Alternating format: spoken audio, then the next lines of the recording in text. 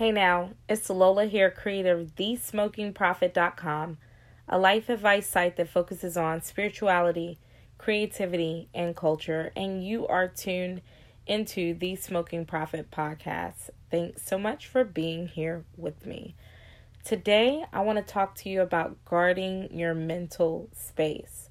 Soul care is the purposeful care of one's mind, will, and emotions. Your soul, often overworked and undervalued, holds your mind, will, intellect, and emotions. Beyond what you feel, daily your soul shows up to meet the needs of your life. This includes meeting the insane pressures and almost inhumane expectations at times of culture. Let me explain more. You are expected to work without ceasing, never say no, fight through unspoken anxieties, lead tirelessly through stress, and look good doing it. You work, cook, clean, you care for your family, you love and respect your partner, pay your bills, you contribute, you volunteer. But how often do you stop to let your soul breathe, to rest, to relax, to release? It's time to give your soul a break. And you can start with these tips that I use to guard my mental space, my mental energy, and to guard my relationship as a newlywed, my position as a working parent, and also as a creative entrepreneur. So number 1, forgive quickly. I know you've heard this probably a million times. But the longer a tree lives, the deeper the roots grow. The same idea applies to the hurt you felt. The longer you hold on to hurt, the deeper the hurt goes, and the harder it becomes to forgive. When you don't forgive, bitterness grows into those roots and steals your liberty. The bitterness stunts your growth by binding you to your past, so you can never move forward or never fully move forward. All of which causes you to live life through the lens of pain instead of living your life to the fullest and becoming the best version of you. Unforgiveness unchecked can manifest in the body too, sometimes in the form of stress through pains, including body aches and sickness. Avoid this by forgiving and forgiving quickly. Colossians 3:13 says, "Be even-tempered, content with second place, quick to forgive an offense. Forgive as quickly and completely as the Master forgave you." I love that. Forgive as quickly and completely as the Master forgave you. And that is from the Message Bible. Number 2, no matter what, be grateful, generous, and kind. Focusing on negativity not only impairs your outlook on life, but it stops you from being true to you, both of which slow the flow of blessings in your life, blocking you from seeing the goodness around you and slowly closing the heavens over you. Quite the opposite, gratitude cultivates breakthrough. So continually practice generosity without expecting anything in return. Spread kindness and watch kindness return to you. Spread kindness and watch kindness return to you. Do good because generous souls always prosper. Proverbs 11:25 says, "A generous person will prosper. Whoever refreshes others will be refreshed." Number 3, rest is essential, not optional. Before I get into this one, let me just tell you that I read a book before. And in this book, the woman recounts her life of just working, going in overdrive, years of sleep deprivation, and how as a result of it, her body began to shut down and she could have died. So rest is essential. Everyone needs rest. God rested after 6 days. And I don't believe this was because he needed to, okay? I believe God rested to establish a model for people to follow. Sleep is an important part of rest, but resting doesn't just mean sleep. Rest includes restorative practices like walking, hiking, meditating, coloring, hanging with your people, or simply doing whatever you enjoy.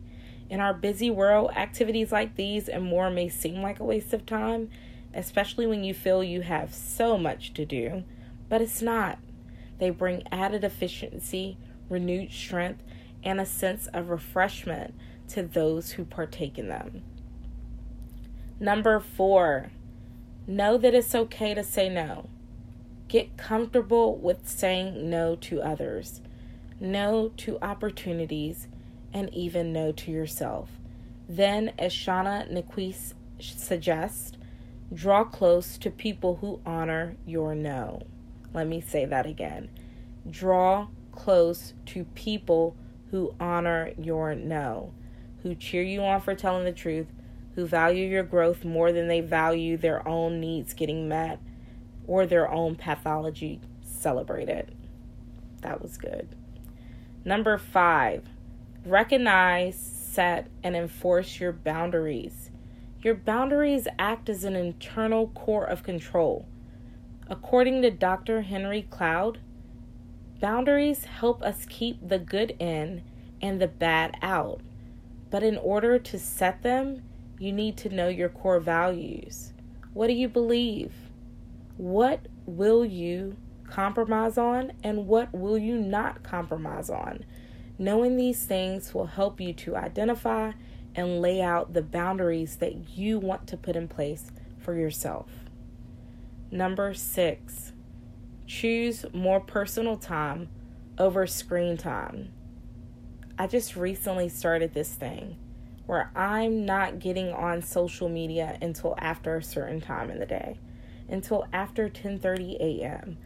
I found that when I do that, I'm a lot more productive.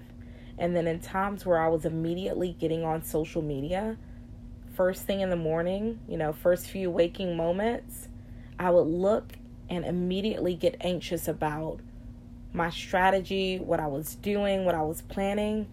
Recently, I've just decided to throw it all out the window. And I'm like, I'm not going to get on there until after 10:30 a.m. And some days it's even later than that, to be honest with you, because I don't think about it. And then I'm just going to do what I want to do. And I'm not going to fall into the trap that the social media juggernauts are engineering to try to keep me on and addicted to their apps. Okay? All right. So choose more personal time over screen time. Number 6, get off your phone and take time away from work. Take a vacation. Hang out with your friends, family, or yourself. When's the last time you had a me day? My point is this: take a moment for yourself, a moment with no defined goal, no established intent, and no apparent profit other than to help you appreciate your life. Let these moments breathe fresh life into your soul. Number 7, don't take anything personally, and don't focus on if someone shades you, purposely or not. First off, they may not mean it, or maybe they're having a bad day. That happens. Let's face it. Every day is not your best day ever. You don't have your A game on every day. And certain times you may have a little bit less patience with other people. At any rate, it takes way too much mental energy for you to focus on others. Let things go quickly and focus on the good around you. Number 8, get around the right people. It's so imperative that you are planted in an area where you can bloom and where you can fully manifest all the goodness that God has placed in you. Super duper important, right? Surround yourself with genuine people that believe in your dreams as much, if not more, than you do. You'll find their support acts as a silent accountability partner. And when you need a boost, they won't let you forget why you started and why you need to stay in the game. So you need people around you that just by their sheer presence, them being there, you know that they are rooting for you and that they want the best to happen. So in moments where you get weak or you get super discouraged, about things, they're there acting as that silent accountability partner. And then not only that, they will swoop in and come and check you when you need it and pop your little balloons that you got going on at your pity party and get you out of there and back in the game. All right, number 9, fight the temptation to multitask. The truth is, the brain can only focus on one thing at a time. So instead of thinking that your brain is working on 2 things at once, realize it's redirecting its attention between the 2. Does this sound taxing? It is. Multitasking overworks the brain. It fragments your thoughts and is actually counterproductive. Multitasking can increase errors, decrease productivity, and produce psychological strain. Opt into monotasking and dodge distractions by focusing on what's in front of you. Learn to prioritize urgent interruptions and switch directions if needed, but by all means, avoid splitting your attention between multiple things at once. Prioritize urgent interruptions and switch directions if needed, but by all means, avoid splitting your attention between multiple things at once. Number 10, focus on what matters most. Your goal in anything should be working smarter, not harder. Your goal in anything should be to work less and produce more. Focusing on what matters most makes this possible and a lot easier. We know this, but don't always do it. Why? Because it's sometimes difficult to identify what you should focus on and what matters most.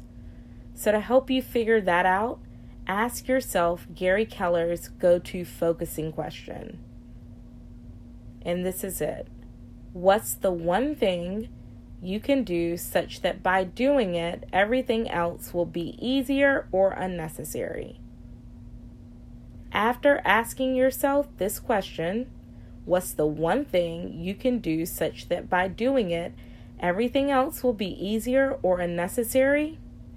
If you are still having trouble focusing and figuring out what to focus on, then make what Gary Keller refers to as a success list. A success list is kind of like a to-do list, so just write out everything you want and need to do, and then ask yourself that question. If you forgot it already, then just rewind this back. Go back 10 seconds and get it. But ask yourself that question until you whittle your list down to one thing. Number 11, set measurable goals. It's easier to hit the mark when you pursue the mark a bit at a time. Imagine sitting down to eat your favorite meal. You wouldn't eat it whole in one bite, would you? You'd eat the meal piece by piece and bite by bite. Treat your dreams like your favorite meal and break it down piece by piece into little mini goals until you can achieve the bigger goals. You'll find that after you accomplish a goal, your brain feeds you dopamine, which is fuel that encourages you and gives you a momentum to keep going. Number 12, offset some of your work. You don't have to remember everything. It's too stressful on your brain. So to help yourself out, utilize calendars, reminders, and notes, and then also utilize others. You'll find that people will act or can act as an extension of you. Your mind is like a computer. When you place too much stuff up there, you tend to overload it, or you forget some of it. So just keep that in mind and try not to overwork your brain. Offset your work when you can. It will help you. Number 12, be careful with your commitments. According to Dr. Matthew Stevenson III, only commit to what you can give your full strength to. To me, this quote means commit to what you can give your full ability, passion, and time to complete. Before you sign on to any commitments, ask yourself this: Do I have the ability, passion, and time to fully meet the needs of this commitment? So the last thing that I want to share with you, which I feel like is kind of the most important thing, is that the whole idea of work-life balance that many of you all are trying to achieve is a unicorn. It does not exist. There is no way that you will be completely balanced in life. I read this really liberating book called The One Thing by Gary Keller and Jay Papasan, The Surprisingly Simple Truth Behind Extraordinary Results. And in the book, the author lays out different myths and why they're just not true. And one of the myths that he talks about is the idea that there is balance in life. He goes on to share how life is just your life. You're just going to go through cycles of prioritizing things, and how in some areas you may have to devote more attention to something while giving less to another thing. And that's how you get extraordinary results. And this is how your life will constantly go. He also shares that in life, you have kind of like juggling balls, like with work, family, integrity, these sorts of things. And he's like, some of those balls are glass. So if you drop them, it will be a problem. For example, your family ball is glass. If you drop that, it's a problem. But your work ball is rubber. So if you drop that, it bounces back. So in some seasons where you're having to give less attention to one thing to focus more on the other, you also need to consider, how long do I take my focus off of this other thing? So just wanted to share that with you so that you could be freed and get out of that place of, oh, I'm not balanced enough and I need to put this in my schedule and I'm such a bad mom, or I'm a terrible boss or terrible employee. Just get out of that. I also wanted to share this with you too. Life has these intervals that mimic nature. They're like the seasons that we see in nature, and it happens all throughout our life cycle. So in life, each of us experience repeated cycles mirrored in the seasonal patterns of nature. Characteristics of the 4 seasons manifest at large in the primary stages of life: infancy, childhood, adolescence, young adulthood, adulthood, and old age. In each of those stages of human development, you can see spring. You see a time of new beginnings, things being born. Then you can see summer, a time where work is being put in, where you may not necessarily know what you're doing, but you're trying, you're learning, and you're doing all that you can so that when the time comes for you to actually reap the benefits of the work you've done, you can. That time comes in fall or in autumn. That's the time where you reap your harvest. You see that there in the span of our life and human development. And then the old age naturally is going to be winter, where things come to a close, where things end. It's very reflective. It's a period of rest. You know, it's not a depressing thing. Like, it can be viewed so many different ways. The end of a matter is better than its beginning because there's new opportunities that are coming after that. But life has this overall theme, this cycle that's taking place and running in the background of everything that we're doing. But then you'll have different cycles that are going on at different times. So you can have a period where you're starting out a new job at work, and that's spring. But then you could have been married for 30 years, and the work that you and your spouse put in your formidable years of marriage, you're now reaping the benefits. And let's say you're debt-free, and not only are you debt-free, you got $1 million in investments and retirement. So you're really great. So you would be in a different stage in life. In one area in work where you're starting out with a new company, you're in a spring season. But in this other area in your personal life, in your marriage, you're in a fall season because you're reaping the benefits. But then also at the same time, you could have children that are going off to college. So then that puts you in a winter season because this is coming to a close. So if all of this is happening in life, I'm just saying that this to reinforce my point. There's no way you can ever really be balanced because there's so many things going on. So what you just do is just focus on what you can. Use these tips and tools that I've given you to guard your mental space, and you'll be fine, okay?